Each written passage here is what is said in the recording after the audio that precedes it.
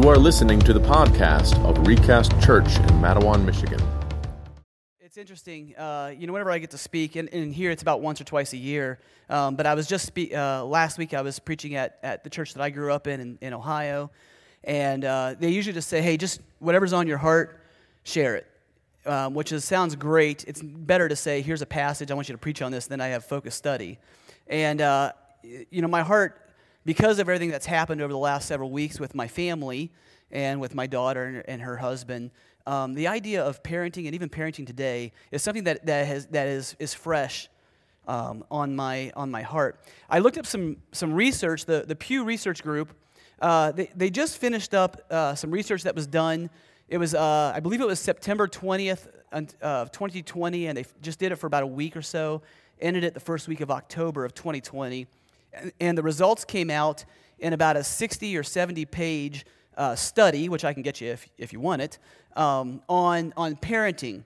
And they were talking about a lot of different areas when it comes to parenting, and they were talking about some of the greatest concerns that parents today have for their kids, and it shouldn't surprise you that mental health is the top of the list right now for kids today. That parents have their greatest concern. We've seen that, I think, pre-pandemic and now post-pandemic. We've seen that to be just an incredible need and concern. Most parents say that parenting is harder than they expected it to be, but they also rate themselves really high as they are doing a good job in parenting. I thought that was interesting. Parents prioritize financial stability and job satisfaction as being most important for their kids, their expectations for their kids in the future. 40% of these parents surveyed consider themselves to be overprotective parents. 43% of parents say they are raising children in a similar way to the way that they were raised.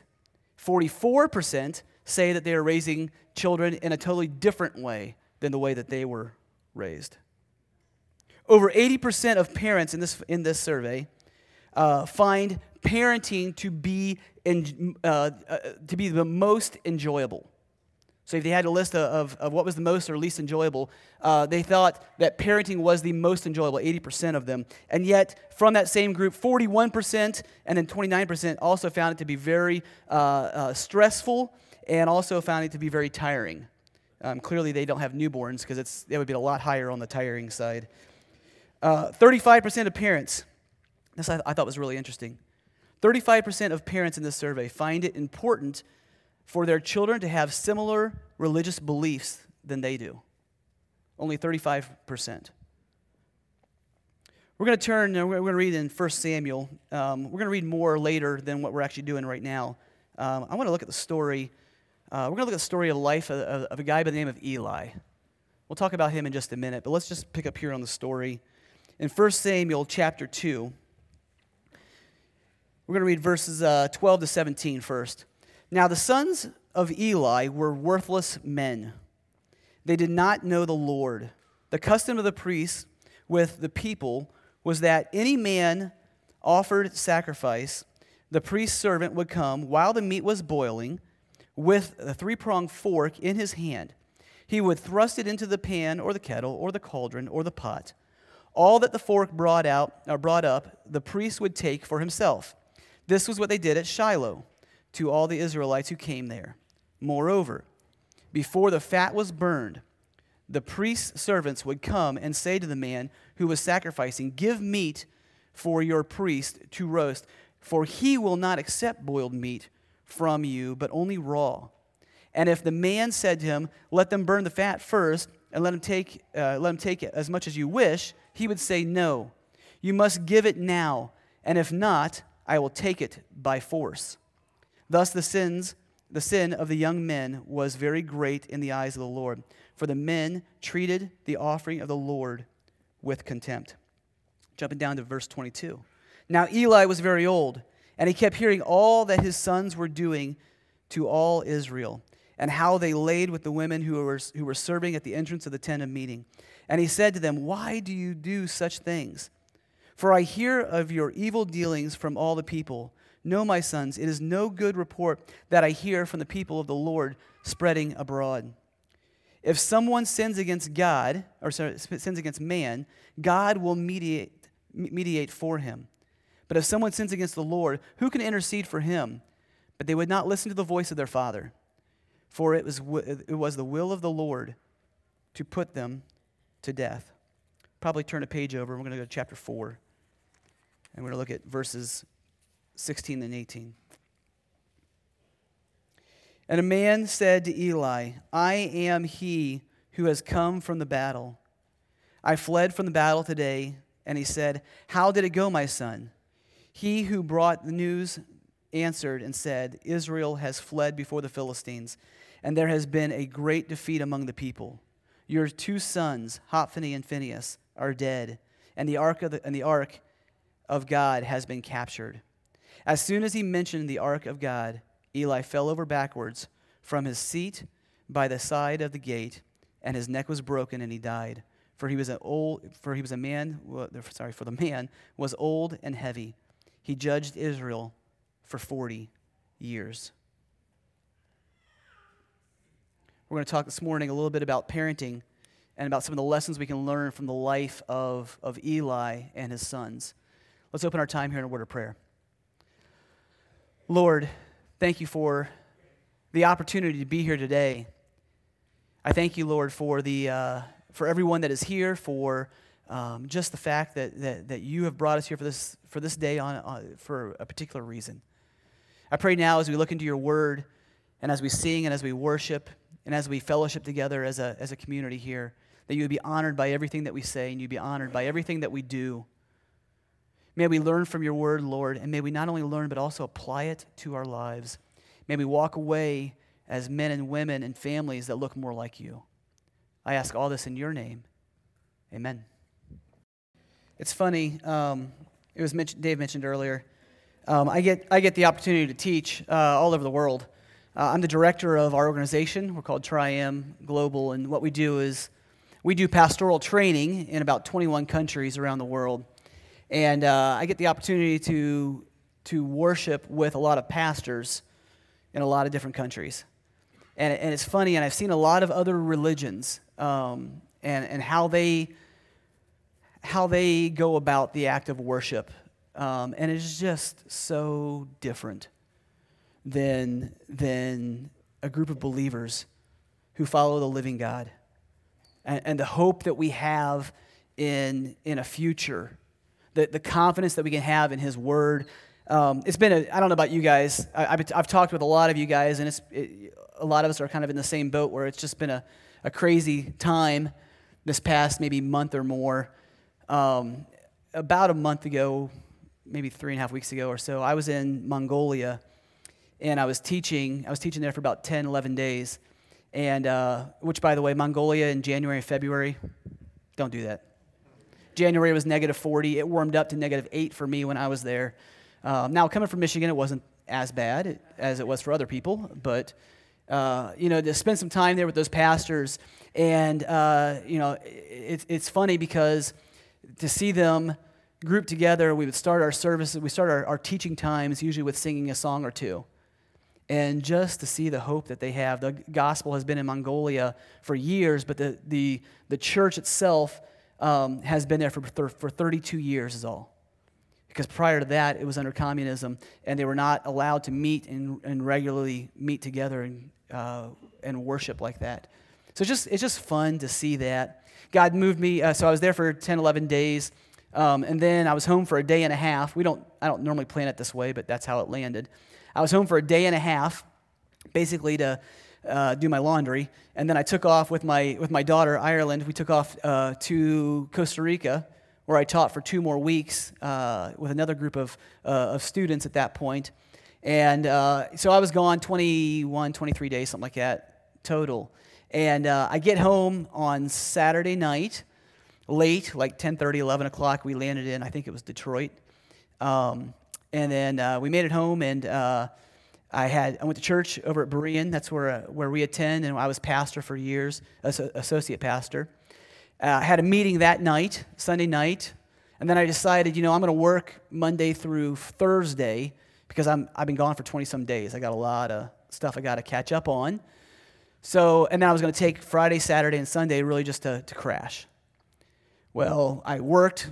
Coming home from a trip, it's usually pretty busy, so I'm working 8 to 10 hours a day for those 4 days, trying to catch up on life.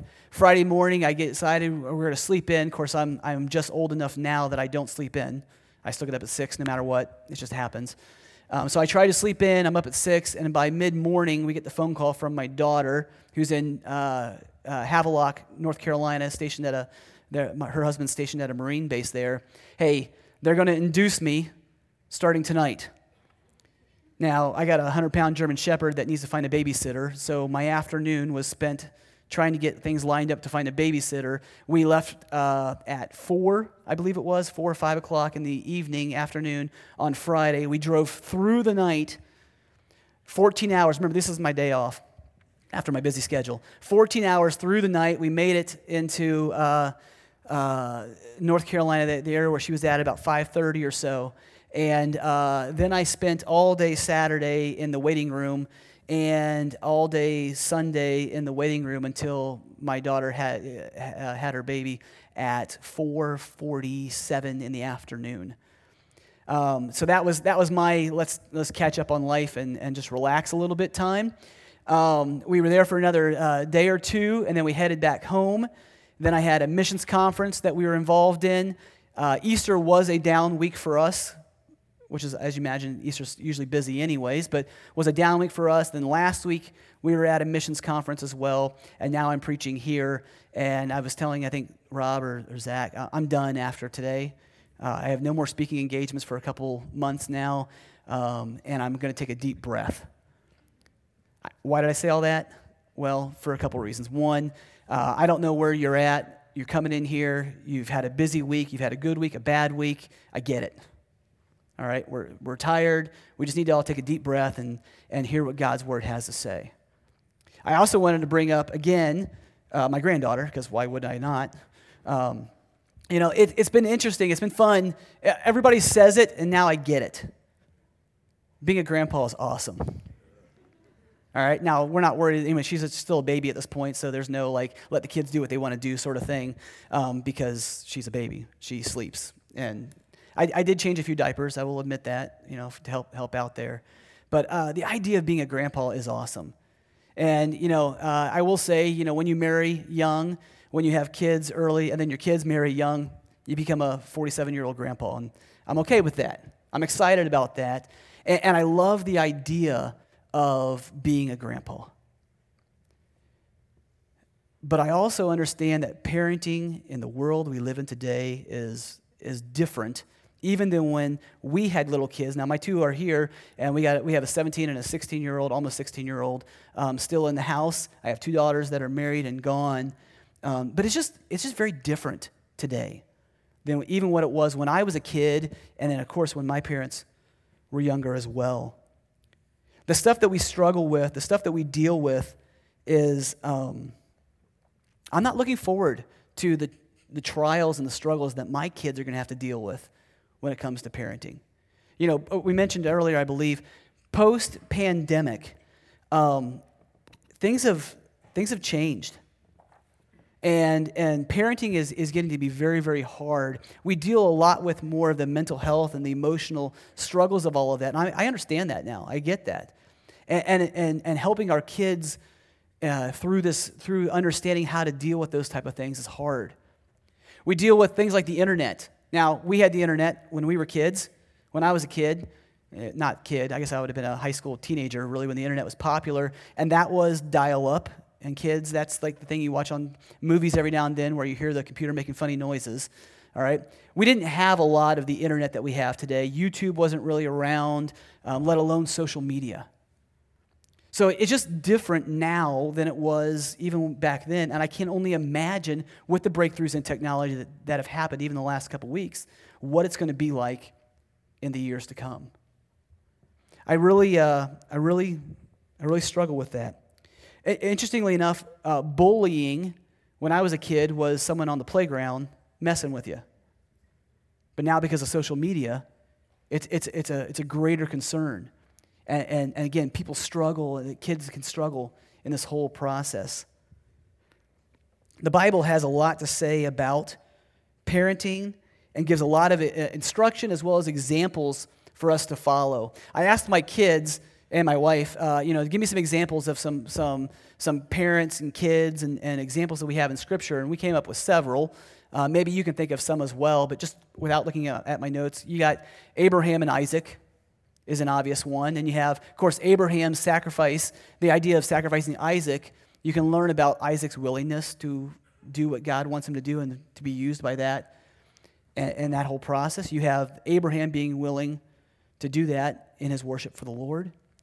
You have Isaac, and then you have Jacob and Esau and that relationship, and that's pretty messed up. It's not really the greatest example.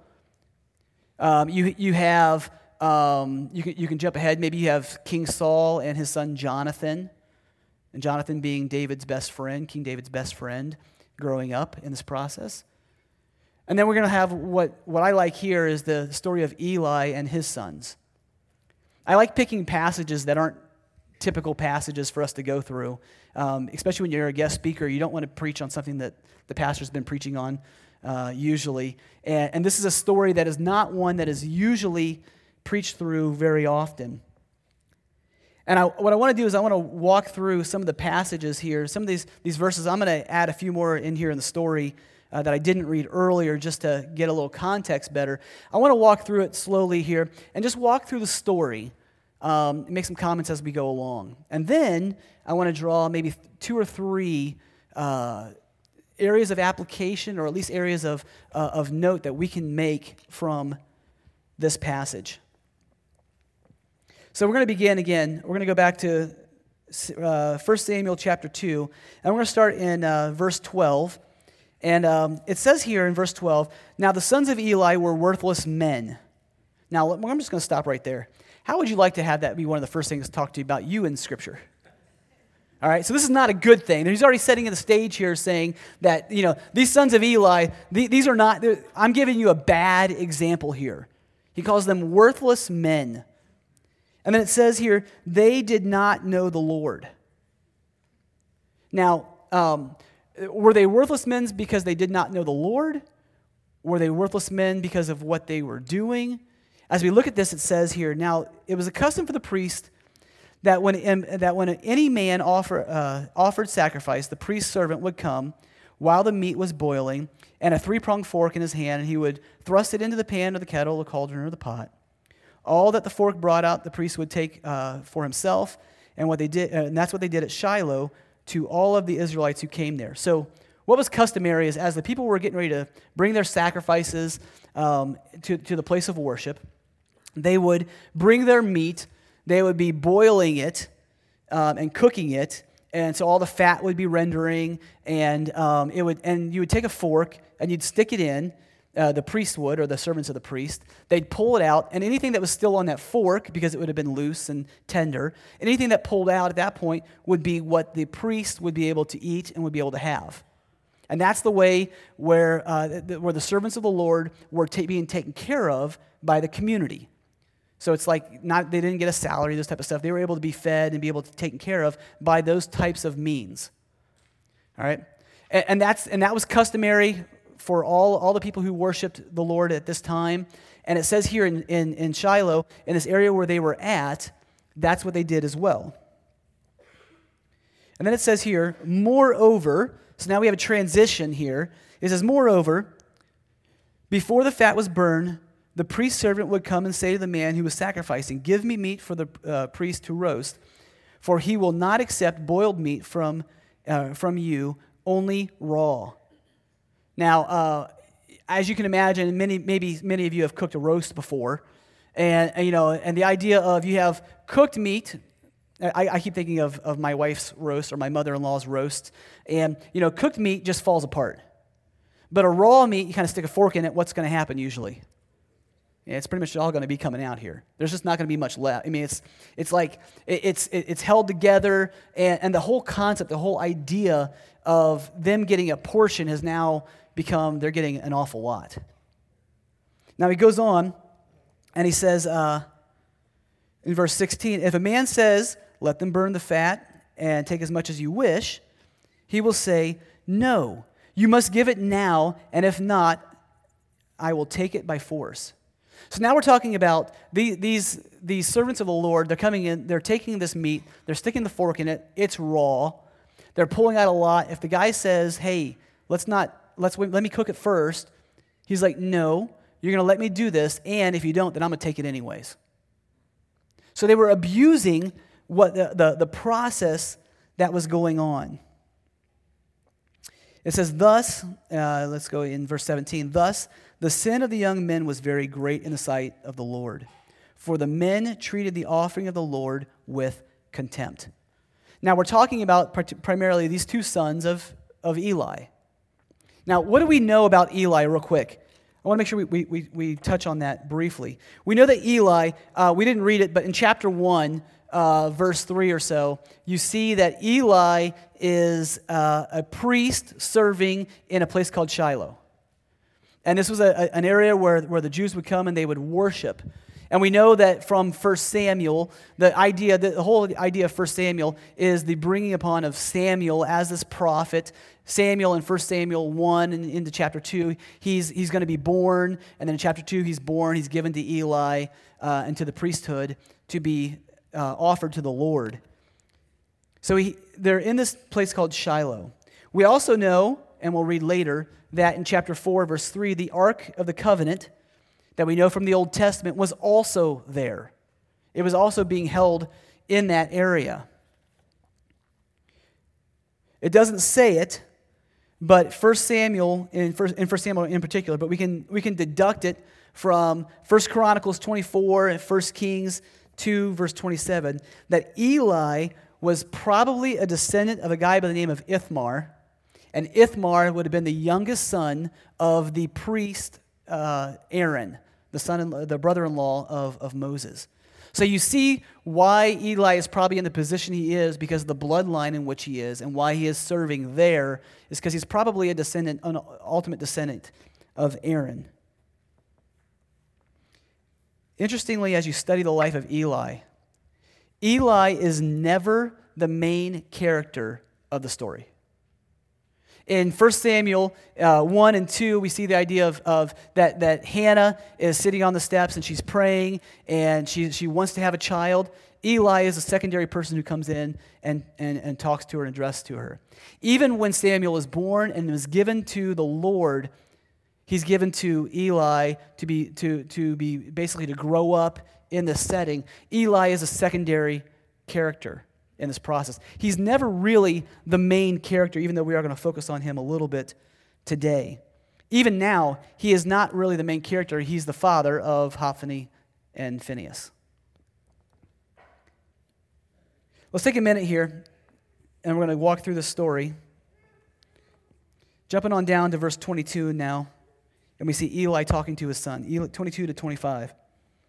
It says, now Eli was very old, and we're going to talk about that in a few minutes when it talks about him falling over. Eli was very old, and he kept hearing all that his sons were doing to all Israel, and how they laid with the women who were serving at the entrance of the tent of meeting. So Eli heard what was going on. He knows what's happening. And when it says all that has been happening, we added on now the fact that they were sleeping with the women at the entrance of the temple here. But then he's heard about what they were doing, the intimidations that they were giving, the fact that they were eating this meat. And he's hearing that there is not good report happening here with his kids. And in verse 23 he says, why do you do such things? For I hear of your evil dealings from all the people. No, my sons, it is no good report that I hear of the people of the Lord spreading around. He's like, they're not saying good things about you guys. If someone sins against man, God will mediate for him. But if someone sins against the Lord, who can intercede for him? He's like, if there's a relational issue between you and someone else, then the Lord intercedes there and you can work with that. But if it's between you and God, who will intercede there? But they would not listen to the voice of their father, for it was the will of the Lord to put them to death. Eli talks to them.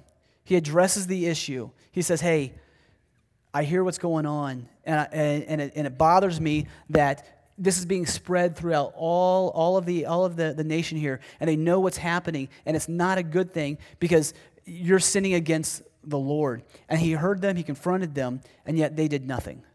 They totally ignored him. It says because God, at that point, God's already made up his mind. He's like, they're gonna die for this sin that they are doing. And it's interesting because you sit there and you say, as we continue to read the story of Eli and what happens, Eli is serving as a priest. His sons were helping him as well in this process. We know that they were unbelievers. It says right there at the very beginning. We know that Eli knew what was going on. He did confront them. And yet it appears he kept them continuing to do what they're doing. He didn't take them out from that. He didn't remove them from that position. They continued to serve still in their sinfulness. Verse 27 to,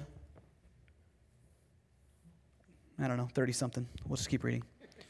And there came a man of God to Eli. This is a prophet of some kind, someone who's a mouthpiece of God, and said to him, thus the Lord has said, did I indeed reveal myself to the house of your father when they were in Egypt subject to the house of Pharaoh? Did I choose him out of the tribes of Israel to be my priest, to go up to my altar, to burn incense, to wear an ephod before me? I gave to the house of your father all my offerings by fire from the people of Israel. He's like, I chose your family, I chose your bloodline to serve as a priest in the act of worship for me. Verse 29, why then do you scorn my sacrifices and my offerings that I commanded, and honor your sons above me by fattening yourselves on the choicest parts of every offering of my people Israel? So this person, the spokesman, the mouthpiece of God is saying, God is telling you, why are you choosing your kids, your children, and what they're doing over me? It says that they're getting fat. They're fattening on the meats. We don't know that Eli was participating in what was going on, but he saw that his complacency here was actually an act of participation. Therefore, verse 30, the Lord God of Israel declares, I promise that your house and the house of your fathers should go in and out before me. But now the Lord declares, far be it from me, for those who honor me I will honor, and for those who despise me shall be lightly esteemed. Behold, the days are coming when I will cut off your strength and the strength of your father's house, so that there will not be an old man in your house. Then in distress you will look on the envious eyes on all the prosperity that shall be bestowed on Israel, and there shall not be an old man in your house forever.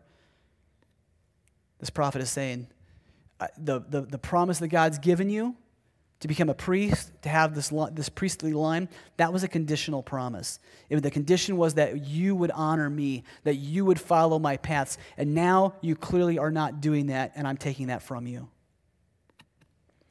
33, the only one of you whom I shall not cut off from my altar shall be spared to weep his eyes out, to grieve his heart, and all the descendants of your household shall die by the sword of men. He's not telling him a real good thing here.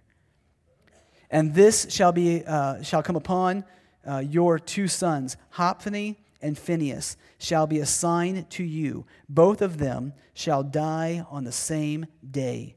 And I will rise up for myself a faithful priest who shall do according to what is in my heart and in my mind. And I will build him a sure house, and he shall go in and out before the anointed forever. And everyone who is left in your house shall come to implore him for a piece of silver, for a loaf of bread, and shall say, please put me in one of the priest's place, that I may eat a morsel of bread. God says, I'm going to remove you from this position. I'm going to put someone in here who is faithful, Someone in here who will actually do that. And as a sign to you and to my judgment, your two sons, Hophni and Phinehas, the ones that are worthless men, the ones that are causing all these problems, they will both die on the same day as a sign. Now we jump ahead to chapter 4, and we're picking up in verse 10. Chapter 4, verse 10. And it says, so the Philistines, so what happens here is the Philistines are circling around, they're getting ready to attack. And it says, so the Philistines fought, and Israel was defeated. And they fled, and every man to his house. And there was a great slaughter, for there fell of Israel 30,000 foot soldiers. So it was a terrible defeat for the nation of Israel here. And the ark of God was captured, and the two sons of Eli, Hophni and Phinehas, died. So God used this battle from the Philistines to not only to take the ark, but also to prove what he had said, that as a sign, your two sons will die at the same time, on the same day. Then a man of Benjamin ran from the battle line, verse 12, and came to Shiloh the same day with his clothes torn and dirt on his head. And when he arrived, Eli was sitting on his seat by the road watching, for his heart trembled for the ark of God. And when the man came to the city, he told the news, and all the city cried out. When Eli heard the sound of the outcry, he said, "What is this uproar?" Then the man hurried and came and told Eli. Now Eli was 98 years old, and his eyes were set so that they could not see. So Eli was old, he could not see at all. And the man said to Eli, "I am he who has come from the battle.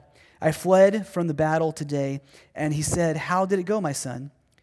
He who brought news answered and said, Israel has fled before the Philistines, and there has also been a great defeat among the people. Your two sons also, Hophni and Phinehas, are dead, and the ark of God was captured. As soon as he heard mentioned the ark of God, Eli fell over backwards from his seat by his side at the gate, and his neck was broken. And he died. For the man was very old and heavy, and he had judged Israel for 40 years. It's interesting. That's the story of Eli, and it's not a good story. It's not a happy story. His sons died on the same day as was prophesied, as was told. When Eli heard about it, it says he fell over, he fell back, broke his neck, and then he died. I titled this something along the lines of falling head over heels for your children. And it's the idea of, I was explaining this to a Costa Rican friend of mine yesterday, and they don't understand American idioms, so I had to explain even what that meant. But you see that Eli, he put his kids at such a higher level of priority, even higher than worshiping the Lord. And in turn, it ultimately led towards his downfall. At the end of this passage, it says he judged Israel for 40 years. Eli was in a unique position as well, because not only was he the priest, he was also a judge that came at the end of the Judges. And it's a unique position that's only given here to Eli, and we don't ever see it again. Now, there are a couple things I want to bring up here just from the very beginning. I think it's important for us to note. We're going to look at passages. We're going to talk a little bit about lessons that we can learn. But I think even within the culture that we live in today, I think it's important to note that children are a blessing from the Lord, and they are not a bother. That's one thing that I think our culture is telling us today, that we see more and more people seeing children to be a distraction, children to be a bother. And Scripture talks to us many, many passages about the blessing that is children. And just to name a few here, in Psalm 127, 3 and 4, children are a heritage from the Lord, an offspring, a reward from Him. And you look like the blessing, the heritage that you have in the future is your children. Verse 4, like arrows in the hands of a warrior are children born in one's youth. I like archery. You look at what does an arrow do in the hands of an archer? It goes out. It's launched. It's sent. And I think of what, as parents, and grandparents. As parents here, we look at it and we go, what are children? They're these arrows that we have, that we rear, that we train them in godliness, and then they're sent out. They're sent out into the world to live, to thrive, to continue to be a witness to those people around them. And you see that as part of our role, part of our responsibility. Proverbs 6:17, children's children are a crown to the aged, and parents are the pride of their children. We have grandchildren now, children's children, being a crown to them and a pride to their parents. It's just a blessing, and I think it's important for us to start there and to note. Kids are not a bother. I love seeing churches with kids, and it pains me to see churches without kids. Because they are, and I was a youth pastor, and I kind of hate always hearing this, they are the future, and they are the church now.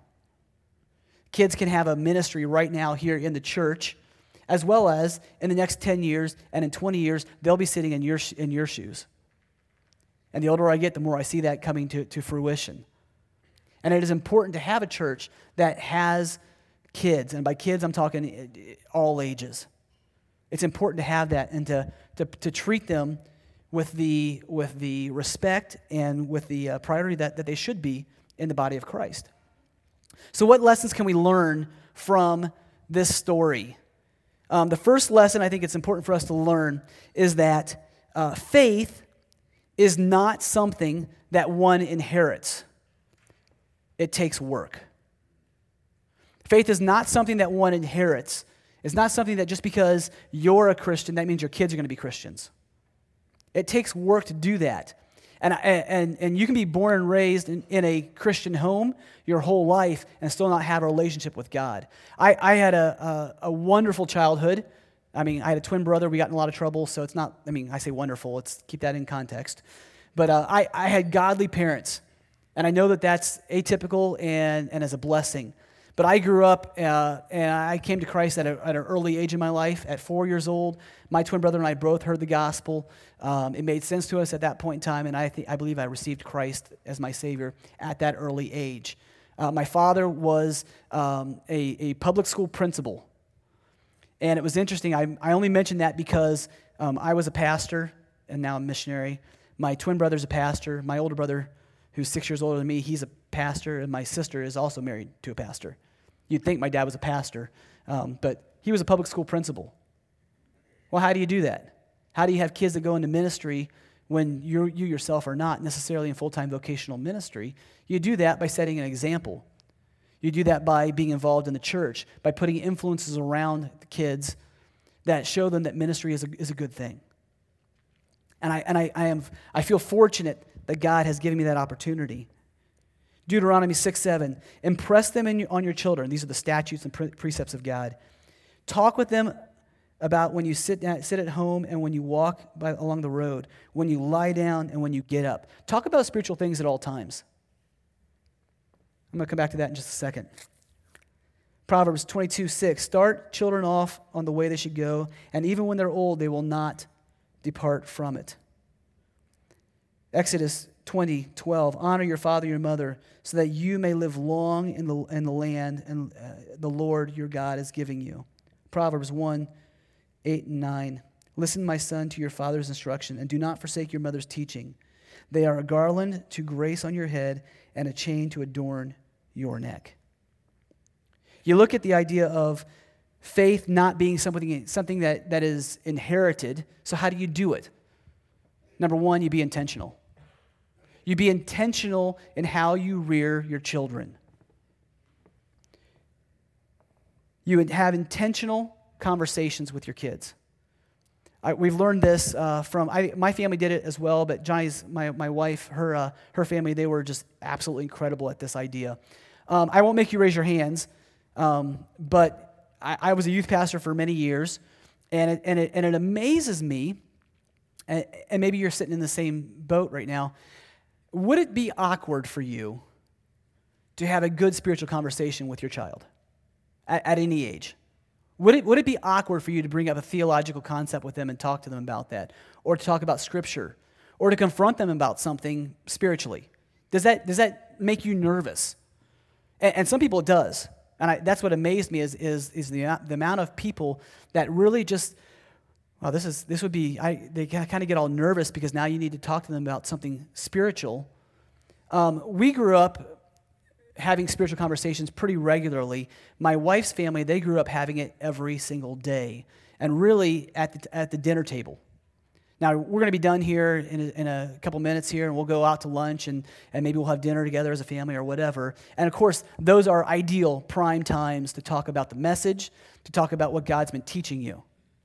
But what about tomorrow? What about dinner tomorrow? What about dinner on Thursday or Friday? We have a mantra in our family. It's kind of a little saying that we live by, and it's embrace the awkward. Okay? And what I mean by that, and that's having been in ministry for years, if you have to have an awkward conversation, just have it. Once you have it, it's not awkward anymore. All right? And it's important that you take the courage and you do that. I would encourage you, if it makes you nervous talking to kids, your kids, or even kids here in the church about spiritual things, just do it. It's a good thing to have. It's being intentional in helping them learn more about God. Look for teachable moments. This is something that is not just for parents, although parents, we need to be doing this all the time, but this is for all of us. Look for teachable moments. How many people enjoy camping? See, I need to come here. Doggone it. How many people enjoy camping not in a camper? Oh, see, I do need to come here. This is great. All right? Camping, the outdoors, I love it. I love hunting, fishing, camping. I love all those type of things. I like them in campers too, don't get me wrong. But camping and backpacking and hiking, there's so many teachable moments that you can find in nature. But there are so many teachable moments you can have right here, right now, just living out your everyday life. And the idea is, as a follower of Christ, you need to look for opportunities that you can enter into spiritual conversations with those people who are younger than you by using something you've seen around you. Jesus did it all the time.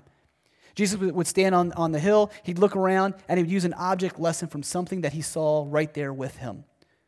I used to lead a lot of backpacking trips and stuff like that, canoe trips up into Canada, and I love taking high schoolers out and junior hires out into the wilderness where there's no cell phones, there's no distractions, and you're just looking for teachable moments about how great God is, and you're explaining to them more and more about God. You're being intentional in what you're doing by having spiritual conversations and looking for teachable moments. As parents, we also finally, in our intentionality, we need to be involved in what's going on in their lives, with their friends, with their schools. Too many times we just walk away. We drop our kids off at school, and we walk away, and we get them to come back, and we figure it's their time with those guys, and we don't know what's going on. And we have to be intentional with helping our children through situations of life. It's part of what God's given to us. Be involved in their life. Again, when I talk about being involved in people's lives, that happens here at a church level as well. My kids have had the wonderful blessing of being discipled by not only my wife and I, but by people in our church. People in our church have come to our kids over the years and said, hey, I'd like to pour a little bit into your life. Would you mind meeting with me for a cup of coffee? And they take them out and they talk about spiritual things. And as a dad and as a former pastor and as a missionary, that is so encouraging to see someone else speaking truth into their life to help them understand and know God better at a deeper level. And it's showing that someone in your church actually cares about you. I'd encourage you to think about that. Who do you know that you could pour into? Be intentional. Another one, be consistent as parents. We need to be consistent. You need to establish rules, and then you need to stick to them as parents. We need to show them discipline or consequences, but we need to do that with love. We need to show them that there are consequences to the actions, absolutely. But it doesn't mean that I still don't love you. It doesn't mean that we still don't care. We need to learn as parents and as people in a church, we need to learn about forgiveness. God forgave me of all of my sins. And as kids grow up, they're going to make mistakes, and we need to learn to work with them and to forgive them as well. 2 more here. Or 1 more here on this one. Be an example. Be an example to your kids. My father, I mentioned, was a public school principal. It's funny. My dad would stand in the hall I loved my dad being my principal. It didn't bother me a bit. I really didn't. I enjoyed my father. He was a great man. Everybody loved him. He would stand in the hall. He'd lean up against the wall here as the kids are all walking through the hall, and he'd just stand like this. And he would watch, of course, as the principal does. He'd just kind of watching what's going on. And several years ago, I think it was at a wedding. I say wedding or funeral because we were all together as a family. I think it was a wedding, though. Someone pointed out, I think they even took a picture, my twin brother, Joe, and my older brother, Steve, and I were all standing, watching what was going on. We're all standing on the wall. All three of us in the principal's stance is what we call it. Just kind of observing what's happening. Now, why did we do that? We've learned it over the years watching my dad's example. Our kids are watching us. They're following what you do. They're learning from your example. Here at this church, people are watching you. They're following your example. You need to be an example that you want them to follow. Church attendance, is it important to you? Being involved in ministry, is that important to you? It is to God. Do they see you excited about church, about spiritual things, about people coming to Christ, about sharing your faith?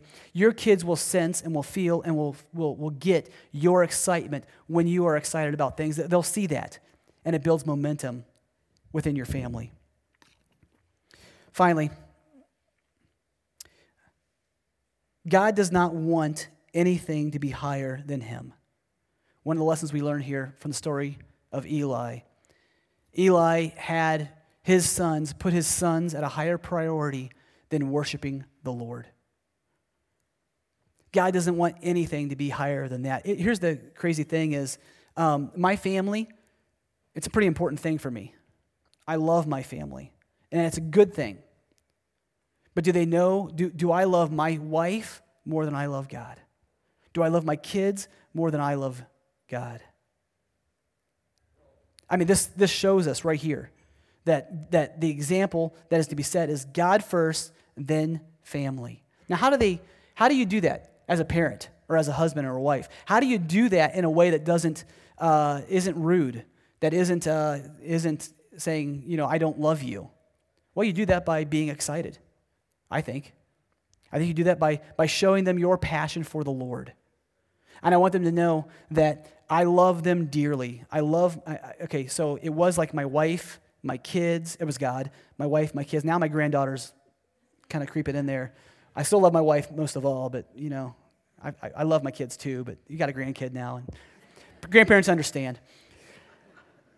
You look at this and you go, there is a priority that we have. And when I'm excited about life and ministry and excited about what God has been doing in other people's lives, your kids sense that, they understand that, and they know the priority, they know the importance that God has in our lives. I said finally, but let me give you one more. Sin has consequences. Sin has consequences. Eli's sons, they were sinning openly, blatantly, and there was a consequence, and that consequence was so very severe for Eli and for his family. His sons died. His lineage is being cut off at this point in time. There's going to be no old men in his lineage. And Eli not only lost his life over this, he loses his life, his ministry, he loses everything because of the sin of complacency when it came to his children. Sin has consequences. That's why we discipline our children. We show them now, a little discomfort now when they're younger, to save a lot of discomfort in the future when they feel the harsher consequences of their actions. I want to end this here. We see that the sad story of Eli is a story of a father who loved his children more than he loved God. He was permissive in their sin and in their disobedience, and ultimately it cost him everything. Parents, we have a role to play, and that role is parent. We need to parent our children. Be intentional, be consistent, be the example. Church, we have a role to play as well. And that role is to be the church, to build one another up, to encourage one another, to help one another.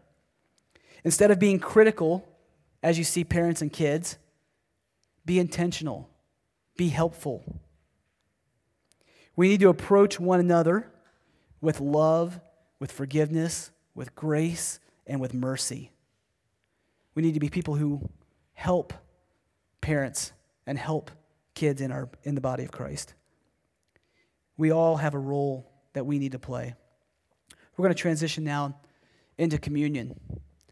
And if you're here today and you have a relationship with Jesus Christ and you have a desire to grow in Him, we would like for you to participate in this time of communion. The whole idea of communion is a picture of God the Father who gave His Son for you and I. And the fact that He, Christ, willingly went to the cross for our sins.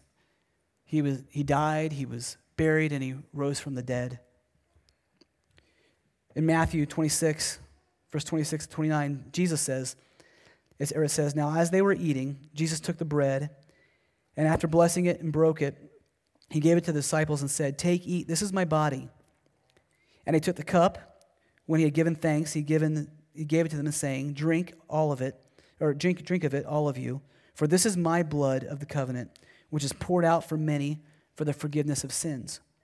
I tell you, I will not drink again of this fruit of the vine until the day when I drink it new with you in my Father's kingdom.'" After we pray, we would ask, while Dave is playing, to participate in communion. There's tables over in the four corners for you to go to whichever one's closest to you. There's also two in the very back in the middle. Let's pray. Lord, I thank You for today, for the opportunity to participate in this ordinance of the church, Lord. The fact that You sacrificially gave Your Son for us. That You give us the ability now to live a life that overcomes death. That You give us the Spirit in our lives to help us as we go throughout our days as parents, as kids, as members of the church. We have You in our lives to help us and to grow us. Lord, we think of the life of Eli. We think of the idea of parenting and the hard task that is in the world today. But we know that Your word talks about that, gives us examples. Help us to apply these now to our lives. May we be intentional in our conversations with our kids, with those around us. May we be the example for other people to follow, Lord. I ask all this in Your name. Amen.